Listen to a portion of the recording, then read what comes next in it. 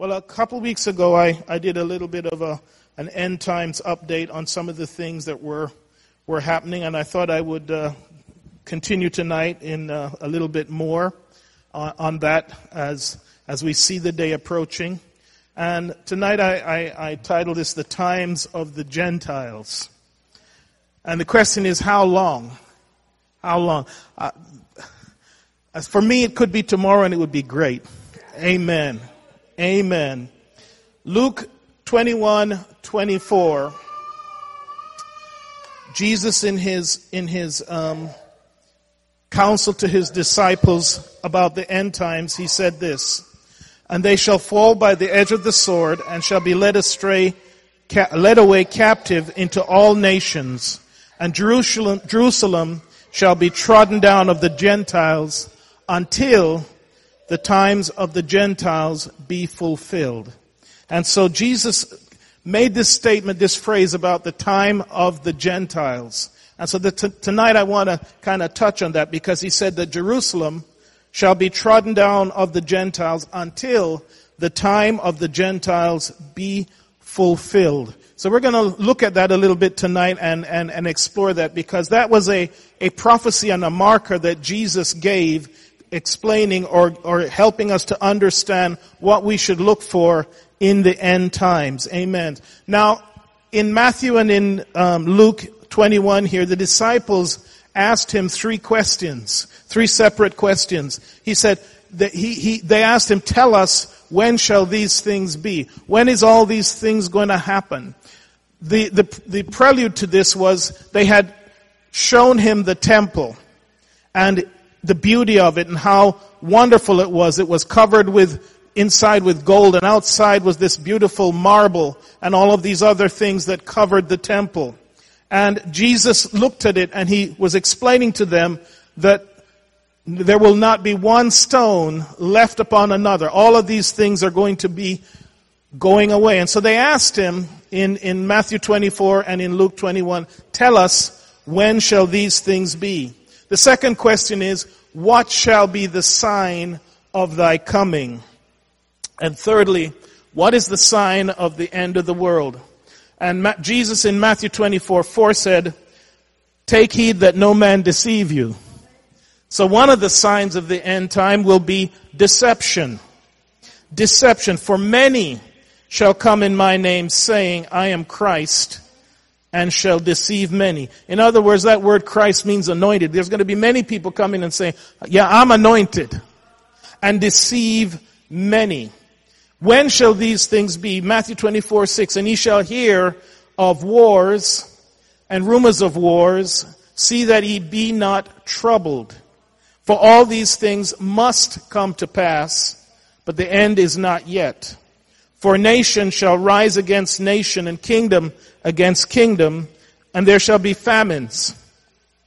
I want to halt there, because something I didn't realize until this war in Ukraine, that Ukraine is either the second or third largest exporter of wheat.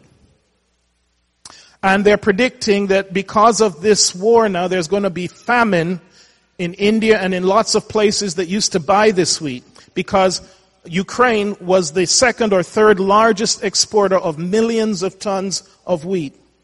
Famines and pestilences, and we've had that for the last 3 years, right? With this thing called COVID. And now, monkeypox. And earthquakes in diverse places. Verse 8, "All these are the beginning of sorrows." Matthew 24:9, "Then shall they deliver you up to be afflicted, and shall kill you, and ye shall be hated of all nations for my name's sake. Then many shall be offended, and shall betray one another, and shall hate one another." You see a lot of division even in the church. "And many false prophets shall rise, and shall deceive many." So we're going to look at that statement that Jesus gave tonight. I mean, there's end times is such a big subject, but tonight I just want to look at that one thing he said, that Jerusalem would be trodden down of the nations until the time of the Gentiles be fulfilled. So when did the time of the Gentiles start? When did Jerusalem was not independent anymore. And it really happened after many warnings by God during the time of the last kings of Israel. And he kept on warning them that they needed to repent. Jeremiah was the prophet that to the last kingdom of Israel, saying that they should repent. Well, finally, in the year 587 BC, Nebuchadnezzar came, and he came and he took Jerusalem. And he destroyed that first beautiful temple and burned down the city. And he took Zedekiah back to Babylon, killed all his children in front of him, and then he put out his eyes. And that's when really the time of the Gentiles began, because that stopped the sacrifice. They no longer had a temple. And it's in the Old Testament in several places, but we'll read from 2 Kings 25:1. And it came to pass in the 9th year of his reign. Now, I want to point out something that's interesting. I put the Hebrew date up there, which is Tish B'Av, the 9th of Av, which translates in our calendar to August the 25th. But the interesting thing about this is the 9th of Av is the same date that a few hundred years later the Romans came and did the same thing. Exactly on the same date, the 9th of Av. So in the Jewish diaspora, that is their day of disaster. That is their day of mourning, because on the same date, separated by hundreds of years, the first temple was destroyed.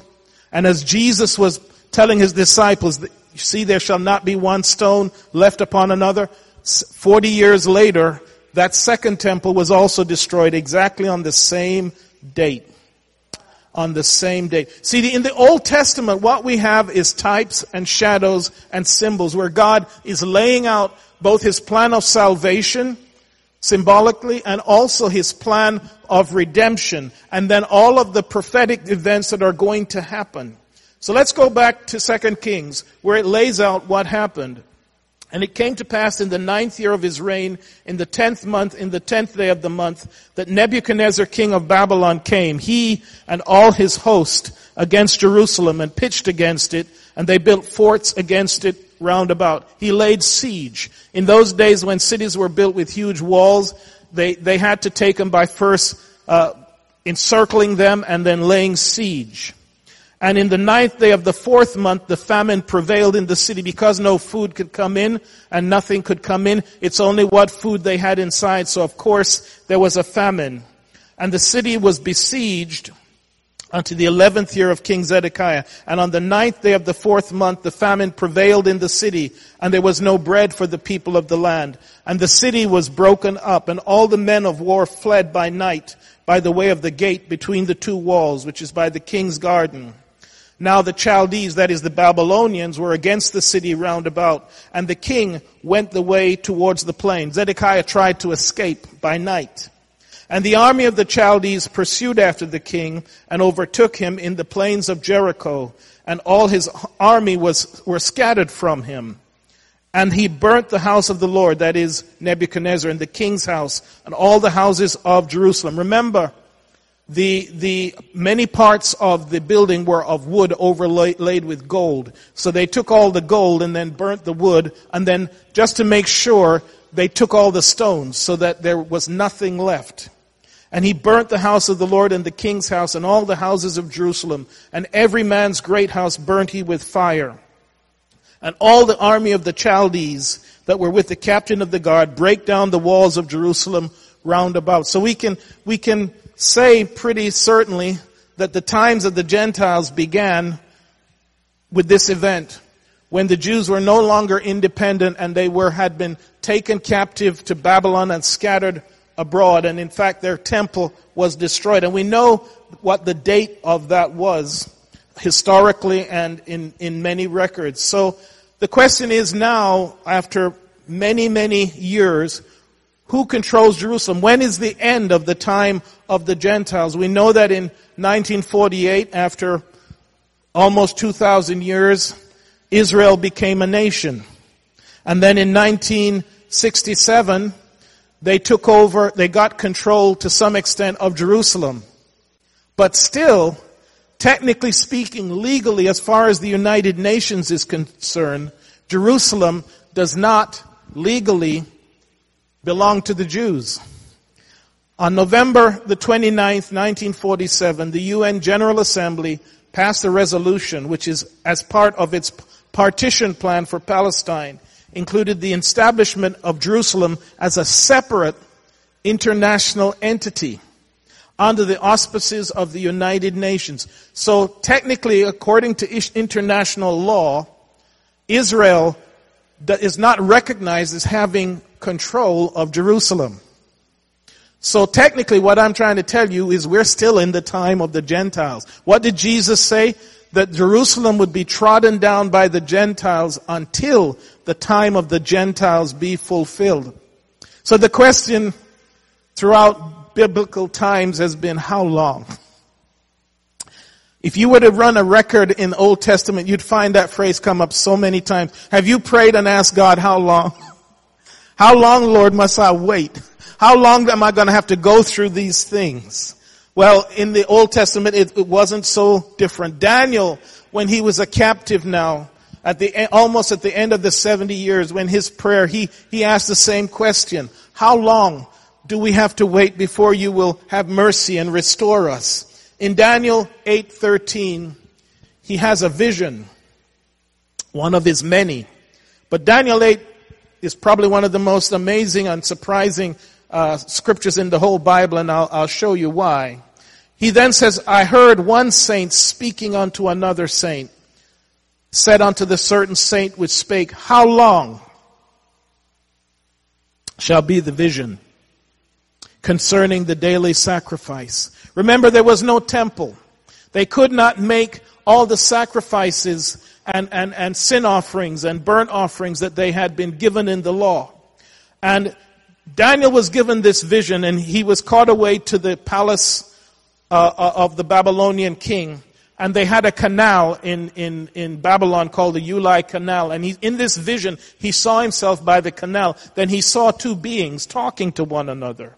And then I heard one saint speak to the other saint and said unto the certain saint which spake, how long shall be the vision concerning the daily sacrifice and the transgression of desolation, to give both the sanctuary and the host to be trodden underfoot? He's asking the question. And he said unto me, unto 2,300 days. Now in your King James Version, that's what it translates it to. But in the Hebrew, it actually says evening and morning together. It's evening and morning. There shall be 2,000 evening mornings. And the funny thing, it's in the singular. Then shall the sanctuary be cleansed. You know, the Bible is a book of mysteries. Some of the things God has hidden. Some of the things are plain. Salvation is plain. You don't have to struggle with what it takes to have a relationship with God. But there's some things He's only going to reveal in due season. There's some mysteries that He says it's only given to you, my people, to know. In Matthew 13, the disciples asked Him, why do you keep speaking in parables? He had told 4 parables and they didn't understand. Why do you keep speaking in parables? And He says, listen, the mystery of the kingdom is only given to you to know. There's some things God doesn't want Satan to know. Right? Satan's going to have some surprises yet to come. He's already been shocked. The Bible said if the princes of this world had known, right, they would not have put Him to death. If Satan had understood what Jesus' plan of redemption was, he'd have tried to kill Him without Him being the sin offering. And God has still got some surprises up His sleeve. Amen. The Bible says, eye hath not seen, ear hath not heard what God has got in store. Amen. I don't know about you, but that makes me smile. That makes me get happy. God has got some great surprises. Amen. So here something is being revealed, but we don't quite understand it yet. The one angel says to the other that it's going to take 2,300 evenings and mornings, then shall the sanctuary be cleansed.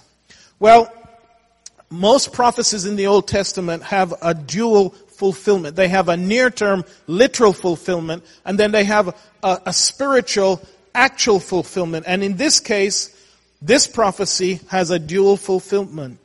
This was 500 years before Christ, and the Babylonian Empire was at its peak when Daniel saw this vision. And about 300 years later, after the Babylonian Empire, came the Persian Empire, the Medes and the Persians. And then after them came the Greeks, Alexander the Great. And Alexander the Great, in 6 years, conquered the then known world, and then he suddenly died. And when he died, his empire was split into 4 pieces under the 4 generals that he had under them. And the 2 that are figured in this story are the Seleucids and the Ptolemaics, that is, the Greeks and the Egyptians. And so there was a dual fulfillment, because in this vision that he had, he saw these creatures that represented these empires. And it really told the story of what was going to happen in the short term. And in fact, because it was so accurate, the scoffers and the doubters said, well, all of this was written after the fact, because he couldn't have been so accurate with what was going to happen. And that was true until they found the book of Daniel amongst the Dead Sea Scrolls. And then they had to be silent, because God wrote history in advance. In the book of Daniel, it details the world-ruling empires that were to come and exactly what was to happen even after the last book of the Old Testament was written. So what happened was, after Alexander the Great and his kingdom split into 4, the northern kingdom, which was up in Syria, was ruled by a Seleucid king, that was his name, called Antiochus IV Epiphanes. And he was a type of Antichrist. He launched a campaign to try and make the Jews give up Judaism and convert them to pagan worship, all of the Greek gods, to make them stop circumcision. He polluted the temple. He sacrificed a pig on the altar, and he put up statues to Zeus. So Jewish practices were banned. Jerusalem was placed under direct Seleucid control, and the second temple in Jerusalem was made a pagan worship site. But because of this, the Jews rebelled. And they first started like a guerrilla war, and finally, after some years, about 3 or 4 years, they were able to get rid of all of the Seleucid kingdom, the Greek kingdom. So the leader of that was called Judah Maccabees, and that's where we have the book called the Book of Maccabees, which was written between the Old Testament and the New Testament. And that tells the story of how they took back Jerusalem. And so this story in the Book of Maccabees, although it's not part of the canon of Scripture, tells the story fulfilling the first part of what Daniel had prophesied, because it turns out there was exactly 2,300 days from the time they first started the war till when they rededicated the temple. And so this partially was the fulfillment. And on that day, from that point on, the Jews celebrated a miracle that happened. When they first came into the temple to dedicate it, they only found 1 jar of oil that was still ceremonially pure, because the Greeks had been using it to sacrifice to their gods. But they found 1 jar, supposedly, that was sealed, and they were able to light the menorah, the candlestick. And the story goes, the miracle goes, that oil burned for 8 days. And from that, the Jews commemorate what we call at Christmas, and this was on the 25th of Kislev, which is our month for December, Hanukkah, the Feast of Lights. So, and I'm telling you all this history. You didn't know you're going to learn this history at Bible study. Amen. That's why we come to study. In 164 then BC, that is before Christ, the Maccabees captured Jerusalem, and the subsequent cleansing of the temple and rededication of the altar on the 25th of Kislev is the source of the festival that the Jews celebrate today, which is called Hanukkah. And it celebrates what's called the Feast of Lights, because supernaturally the menorah burned without oil. Now, in some of the other lessons I've taught you, there's something very special about that date, the 25th of Kislev. Anyone remember what's special about that date? Well, we were able to show from Scripture that that was probably not Jesus' birthday, but it was his day of conception. Because remember, it's called the Feast of Lights.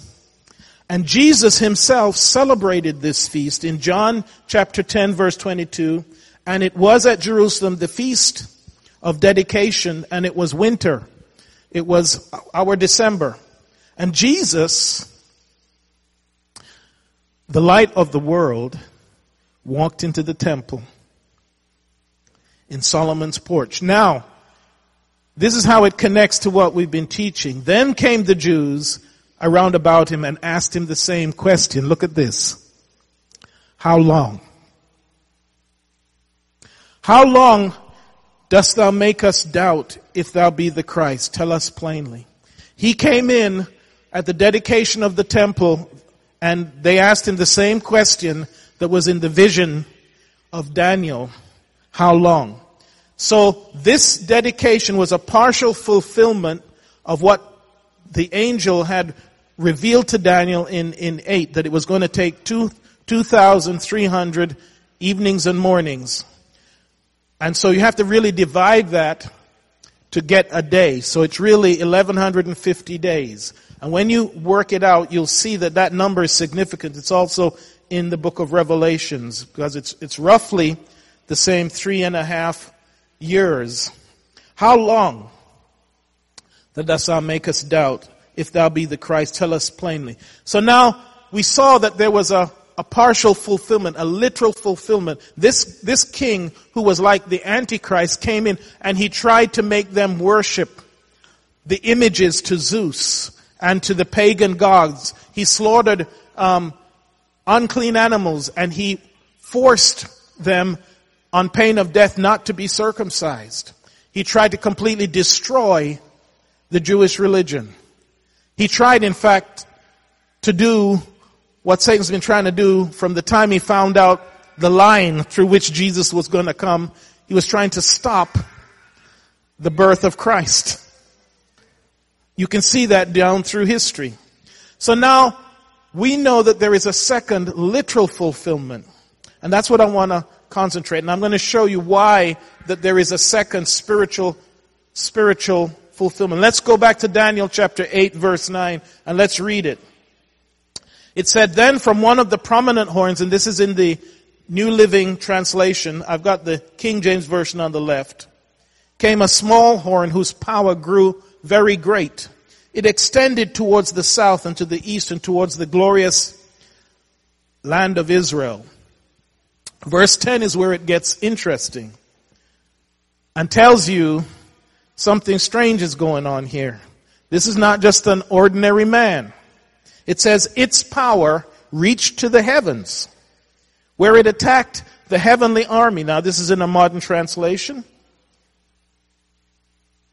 Yea, I'm going to read it in the King James. And it waxed great even to the host of heaven, and it cast down some of the host and of the stars to the ground and stomped upon them. You know, we're in a war. The war is real. It is real. Throwing some of the heavenly beings and some of the stars to the ground and trampling them. Verse 10 and 11 is really amazing verses in a modern translation. It says, it even challenged the commander of heaven's army by canceling the daily sacrifices offered to him and by destroying his temple. So this literally happened when the king of Babylon came to Jerusalem and burnt it, right? And so there was a literal fulfillment, but we see here that this is also speaking about something that was spiritual in nature. Verse 12 is also interesting. It says, the army of heaven was restrained from responding to this rebellion. So the daily sacrifice was halted, and truth was overthrown. The horn succeeded in everything it did. Okay, we're going to really dive into this and look at this. We're going to take this apart. In the Old Testament, one of the first things that the Jews were told under the law, and something that they did every single day, there was something called the daily sacrifice. Anyone remember what that was? That they had to do every single day, no matter what day, 7 days a week, 365 days a year? Someone said it, a lamb. But not one lamb. There were 2 lambs. There was a morning sacrifice and an evening sacrifice. And in the Hebrew it's ha-tamid. Ha means the, tamid is speaking about the offering, the sacrifice. In Exodus 29:38, now this is that which thou shalt offer upon the altar, 2 lambs of the first year, day by day, continually. No matter what day it was, no matter what other stuff they were doing, they had to do the daily sacrifice. The 1 lamb thou shalt offer in the morning, the other lamb thou shalt offer at evening. And it was something they had to do no matter what. Even if they were on the road, if they were traveling, there was no exceptions for this. They had to do the daily sacrifice. No wonder Paul says that we have to become a living sacrifice. 2 Chronicles also mentions it, 2 Chronicles 13:10. But as for us, the Lord is our God, and we have not forsaken him, and the priests which minister unto the land are the sons of Aaron, and the Levites wait upon their business. Verse 11, and they burn unto the Lord every morning and every evening burnt sacrifice and sweet incense. The showbread also they set in order upon the pure table, and the candlestick of gold with the lamps thereof to burn every evening. For we keep the charge of the Lord our God. And behold, God himself is with us, our captain. So this is in the Old Testament, the sacrifice was a lamb in the morning and a lamb in the evening. And of course this all goes back to what I taught at Christmas about the fact that they would need over 700 lambs a year. That means they had to have flocks, because not every lamb was perfect. So they had to have maybe thousands of sheep so that they could get 700 odd perfect lambs. And in fact the Levites, I believe, were the shepherds outside of Bethlehem. But in the New Testament, when Jesus came, we no longer offer lambs.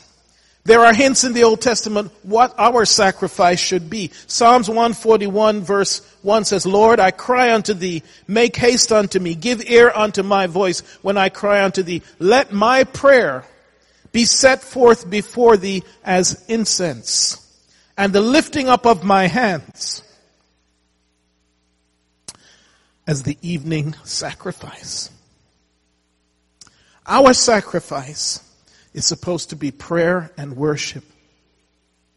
And you understand that they had to do this continually, every day. We see that in heaven, of course, there is no animal sacrifice, but there was still worship. In Isaiah's vision, in Isaiah chapter 6, here's what he says. In the year that King Uzziah died, I saw the Lord sitting upon a throne high and lifted up, and his train filled the temple. Above it stood the seraphims. Each one had 6 wings, and with twain he covered his face, and with twain he covered his feet, and with twain he did fly. And one cried unto another, and said, Holy, holy, holy is the Lord God, is the Lord of hosts. The whole earth is full of his glory. In heaven, the sacrifice is praise and worship. Amen. In the Old Testament, they modeled it in terms of an animal sacrifice. But even in the Old Testament, we see that there was a prefiguration. David in the Psalms said, let my prayer be a continual sacrifice. Let it be as the evening sacrifice. So God was already showing in the Old Testament what his plans were in the New Testament revelation. And of course, in Revelation 8:5, it speaks about what was going on in heaven. Just like in Isaiah's vision. And the 4 beasts had each of them 6 wings about him, and they were full of eyes within. And they rest not day and night. It's a continual sacrifice, saying what? Holy, holy, holy, Lord God Almighty, which was and is to come. Hebrews 13:15 says, by him therefore let us offer the sacrifice of praise. You know when it's a sacrifice? When you don't feel like it.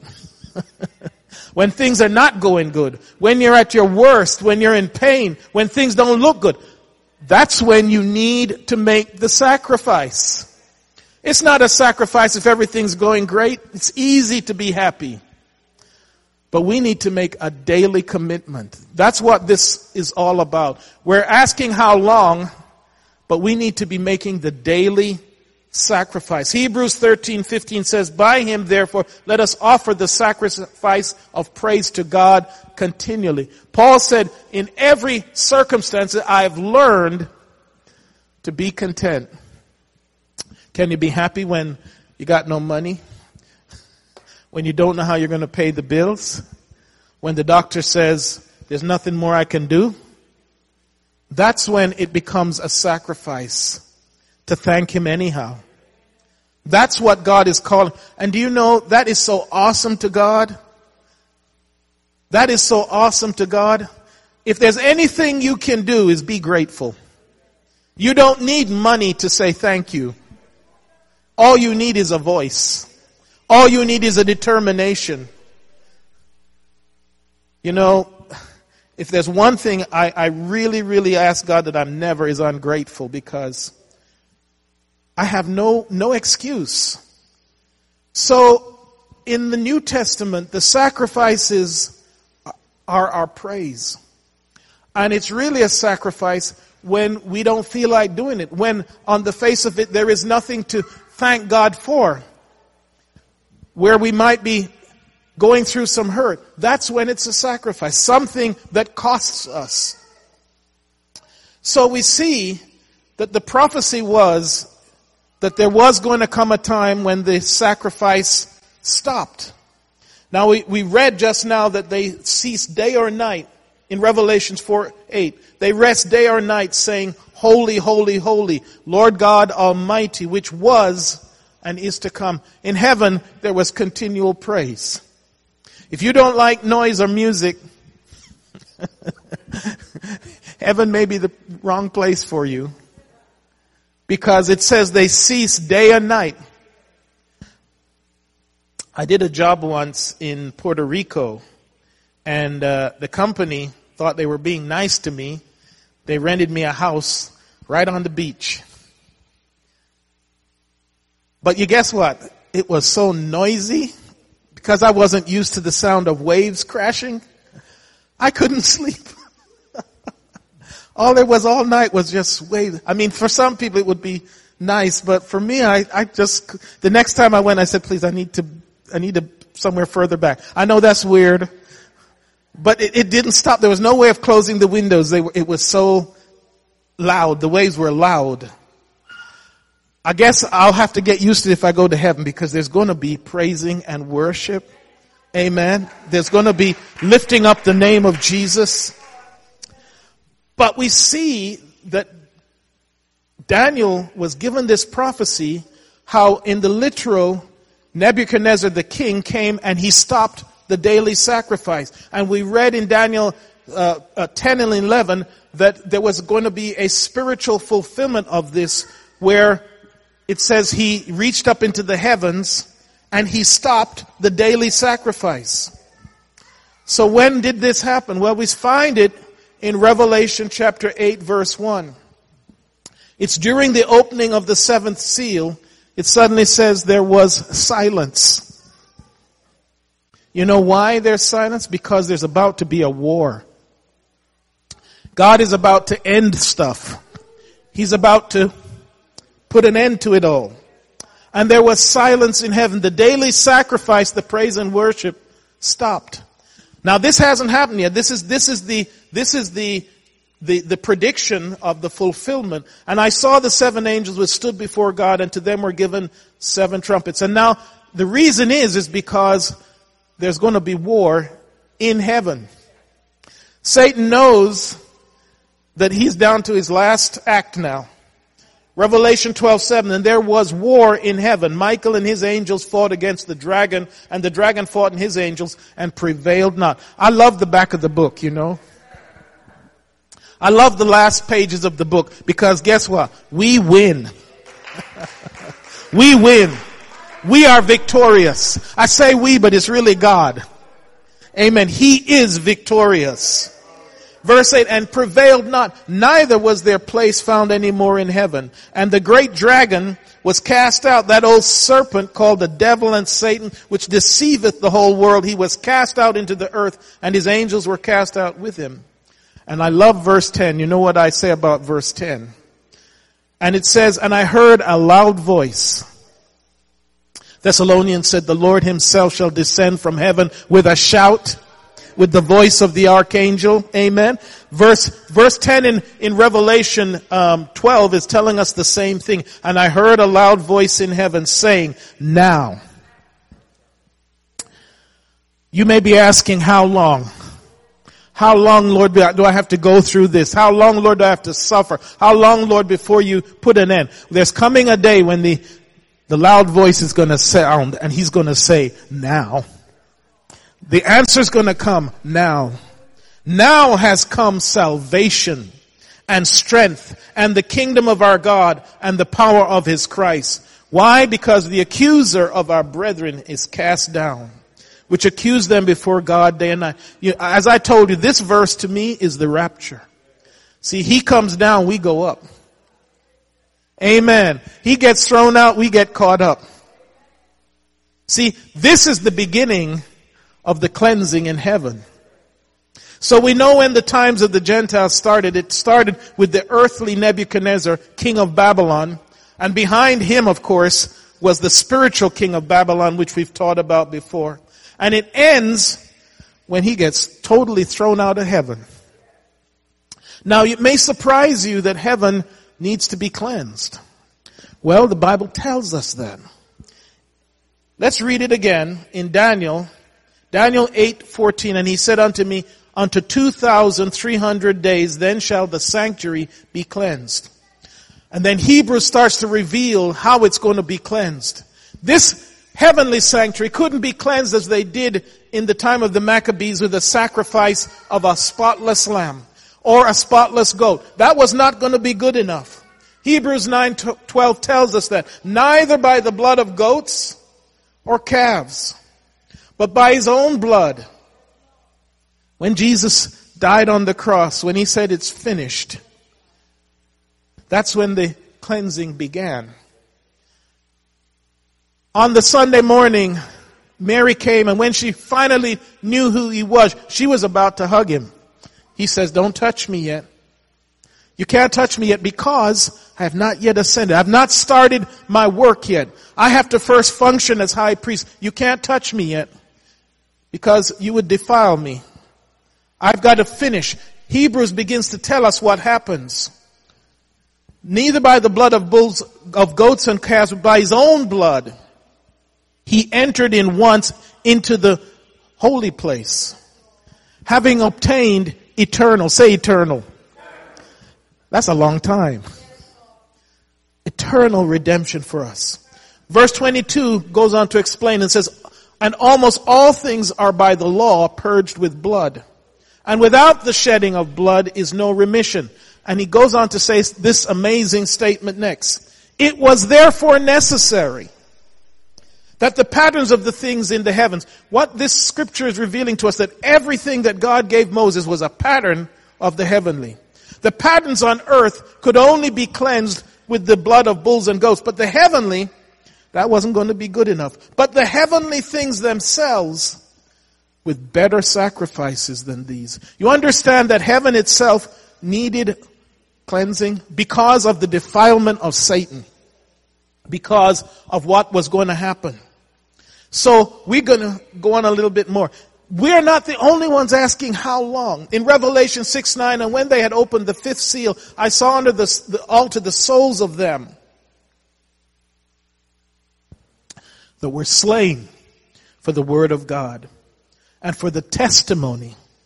As they say, you can't get testimony without test. That's part of the word, isn't it?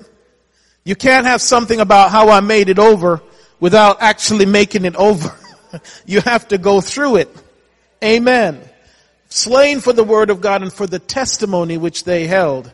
And they cried with a loud voice, saying, how long? Even those who have already gone on before us are asking, how long, Lord? All those Christian martyrs who died, how long, Lord, dost thou not judge and avenge our blood on them that dwell on the earth? It's coming. It's coming. It's coming.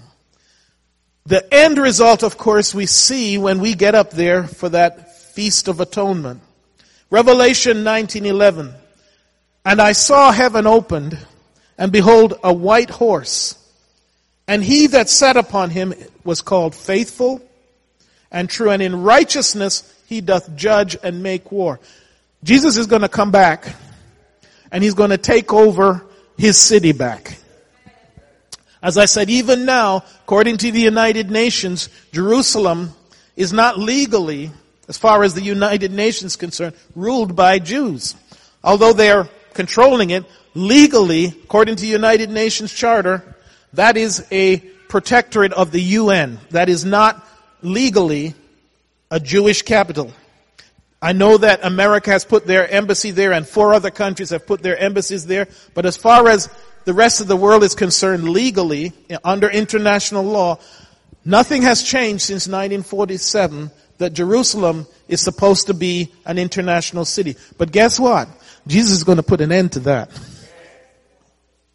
Verse 12, his eyes were as a flame of fire, and his head were many crowns, and he had a name written that no man knew but he himself. And he was clothed with a vesture dipped in blood, and his name is called the Word of God.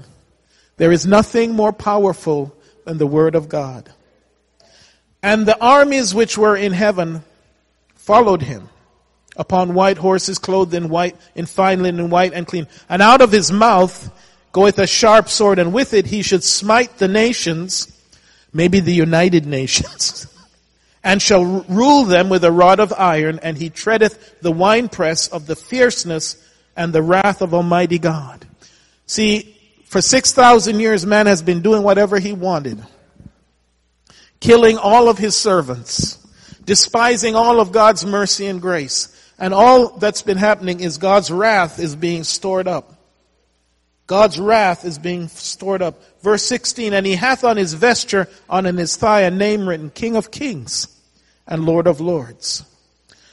So I've told you the story here of what's going to happen. We've had a partial fulfillment in the Greek king Antiochus Epiphanes, who was a type of Antichrist, but there is yet a future Antichrist to be revealed. And the Bible says that the only thing that's stopping it is the Holy Spirit.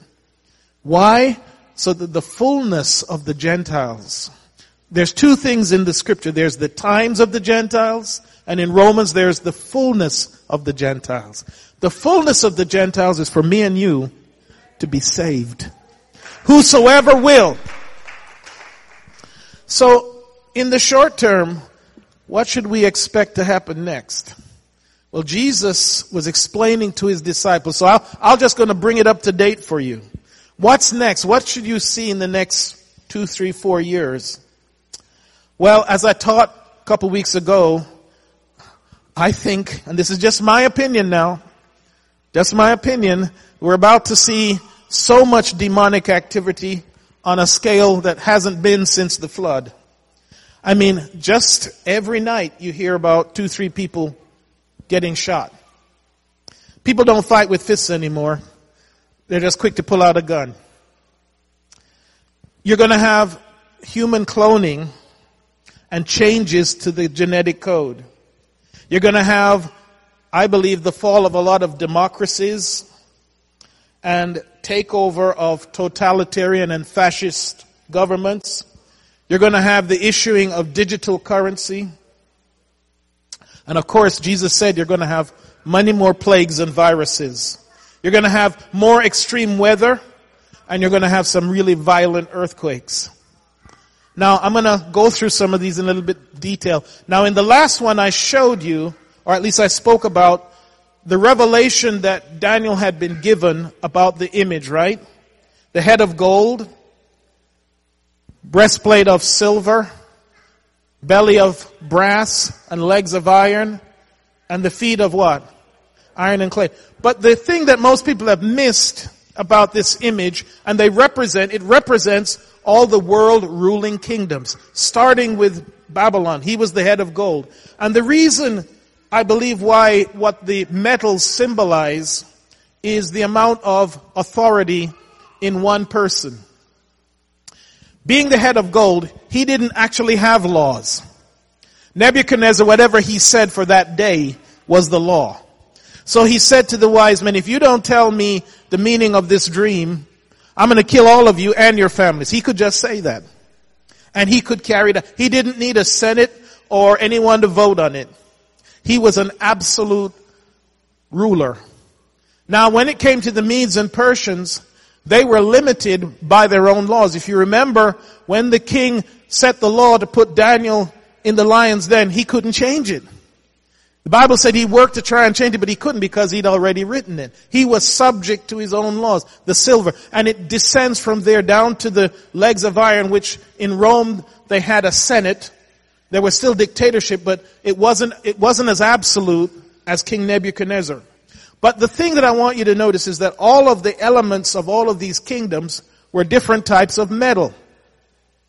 And as I said last time, in Scripture, men are not represented as metal. What are we represented as? Clay. What this is revealing to us is who the real power of each kingdom was. It was not men. Not men. But when we come down to the feet, we see something different start to happen. Daniel chapter 2, verse 42. And as of the toes of the feet were part of iron and part of clay, so the kingdom shall be partly strong and partly broken. Now when all of those demons get released, do you know what they'll be looking for? Bodies. There's not even going to be enough bodies. This is just me now. That's why they're going to be making bodies. Jesus said, when a spirit cometh out of the man, he goes into dry places because they hate water. And then if he doesn't find, and he comes and he finds the house swept, he comes and he brings back 7 more worse. You know what that tells me? That there are demons have a hierarchy. There's some that are worse than others. Jesus said so. During the tribulation, there's going to be such a massive release of demonic entities from the abyss. And they're going to try cloning. I believe this is the interpretation of the clay mixed with the iron. Verse 43, and whereas thou sawest iron mixed with miry clay, and the verse is very clear, they shall mingle themselves with the seed of men. So they can't be men if they're trying to mingle with the seed of men, can they? The verse is very, very clear what's happening here. But you know what? Verse 44 says, in those days, these kings shall the God of heaven set up a kingdom which shall never be destroyed. And the kingdom shall not be left to other people, but it shall break in pieces and consume all these kingdoms, and it shall stand forever. You say, well, I don't see any of this stuff going on. Well, that's because you're not listening to the news.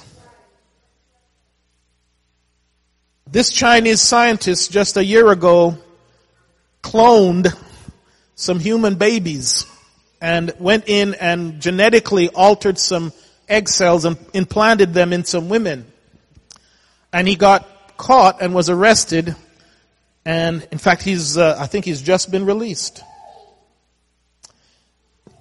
He edited the DNA to try and change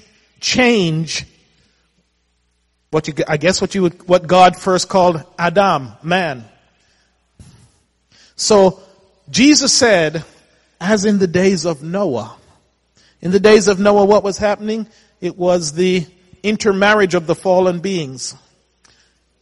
As in the days of Noah, so shall it be the coming of the Son of Man. This is from today. This is not from a year ago. UK breaks its record for highest temperature as Europe sizzles in heat wave. They just broke every record they had. This is from, I took this at July 19th, this morning. Europe broke every heat record and the place is blazing. Last year it was Australia, if you remember. Half of Australia was on fire because they were having abnormal heat waves. So if you're reading the news and you're not listening, Jesus is coming. That's what this is telling you. Here's the next thing I just said. The Federal Reserve Bank of Boston and Massachusetts Institute of Technology released technological research on central bank digital currency. In the end, they're going to plan to get rid of paper money because then they can control you really good. The Federal Reserve Bank of Boston and the Digital Currency Initiative at the Massachusetts Institute of Technology today released the findings of their initial research into central bank digital currency. So they're planning to bring in a completely digital currency, do away with paper money, because then you can't cheat on your tax. They'll know exactly how much you got and what you did with it. They'll be able to trace it through computers. What about the plagues Jesus spoke about? This is just off the internet. Statistics say large pandemics are more likely than we thought. Not that Jesus thought. He knew. He said it. Most people are likely to experience an extreme pandemic like COVID-19 in their lifetime, a new study shows. Bible says that men's hearts will be failing them for fear. So what does all this point to? Look up. If you could stand with me. If you could stand with me. Luke 21:28. And when these things begin to come to pass, then look up. Lift up your heads, for your redemption draweth nigh. And he spoke to them a parable. Behold the fig tree and all the trees. When they now shoot forth, ye see and know of yourselves that summer is now nigh at hand. So likewise, when ye see these things come to pass, know ye that the kingdom of God is nigh at hand. So likewise, when ye see these things come to pass, know ye that the kingdom of God is at hand. Verily I say unto you, the generation shall not pass till all be fulfilled. This generation shall not pass away till all be fulfilled. Heaven and earth will pass away before my words pass away. And take heed to yourself. And this is what I preached Sunday. We get so caught up in everything else that we forget what our purpose is. Take heed to yourself, lest at any time your hearts be overcharged with surfeiting and drunkenness and the cares of this life, and so that the day come upon you unawares. For as a snare shall it come on all them that dwell on the face of the earth. Watch ye therefore and pray always. Remember what we're supposed to be doing? Offering the sacrifice. Even when you don't feel like it. Even when you're going through. That's what makes it a sacrifice. Otherwise, if everything's going good for you, it's not much of a sacrifice. But it's when you're being beaten up, when you don't feel like it, when you can give God praise. Do you understand how much that pleases God? Because he's able to say, hast thou considered my servant? Just put your name in. He said about Job, hast thou considered my servant Job? How look at all the things that have happened. His children have been killed. His wealth is gone. He's now sick. He's on his friends are mocking him. And yet, he still worships me. He still thanks me. He still loves me.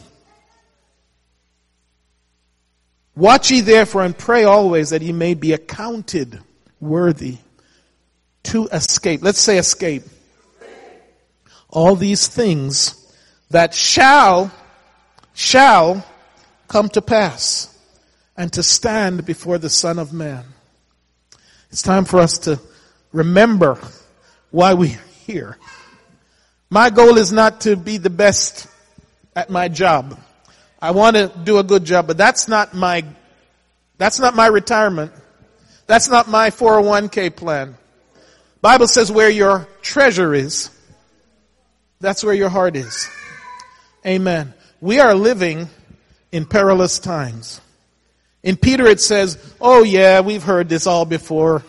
From the time my granddaddy passed away, we've heard he's coming. And that's what they did in the flood. That's what they did. For 120 years, Noah was warning them. And he said, oh, old man, you're stupid. We've been hearing that since I was a child, and look, nothing has changed. You know, they say you can boil a frog if you do it slowly. Just look at this world. Just look at what's happening in this world. You can't go to a mall now and not be wondering, is someone going to shoot you? Right? You can't send your kids to school and not be thinking, I hope they locked all those doors. My wife was telling me that at the school now, they lock all the doors. You can't just go in. I mean, years ago you didn't have to do that. They lock. This world is fulfilling what Jesus said in Matthew 24. That means he's coming. He said if he didn't come, there would be no flesh left alive. Even so, come Lord Jesus. Even so, come Lord Jesus. Hallelujah. What we can do in the meantime is to offer up continually a sacrifice of praise. I challenge you before you go to bed tonight that you just start thanking God. Don't ask him for anything. Just thank him. He already knows what you need. He's God Almighty. He doesn't have to be told what you need. Just thank him. Just thank him. Praise him in your situation. Praise him for whatever bad thing is happening. Lord, I'm going through this, but I thank you in here. Somehow. See, Romans 8:28 says what? And we know. Can we say that together? And we know. One more time. Say it like you mean it. And we know that all things. Can you say all things? Amen. So that's when I get the headache somehow. That is still in God's plan to work it to my good. Not that it is a good thing. Not that my tire blowing up is a good thing. But God can take it and make it something good. Amen. Bible says he will cause your enemies to come and worship. Amen. Your enemies will come and bless you. Hallelujah. We're going to close this service, but I just want to encourage you tonight. The key takeaway from this is we need to be offering the sacrifice of praise. Hallelujah. If you could bow your hearts with me. Father, we thank you tonight, Lord, for your word. Lord, as we look at all of the signs, they point to your soon coming. Lord, help us to be ready, that we can be accounted worthy to stand before the Son of Man. Lord, we thank you for your Holy Spirit. Lead and direct us, oh God. Let your Spirit protect us, lift us up, help us to look up, to help hold our heads up high as we walk through this world, Lord, as we bless your name, as we give praise, Lord, we offer up our hands in the evening oblation, in the evening sacrifice. We thank you for your goodness and your grace and your love, and we give you all the praise in Jesus' name.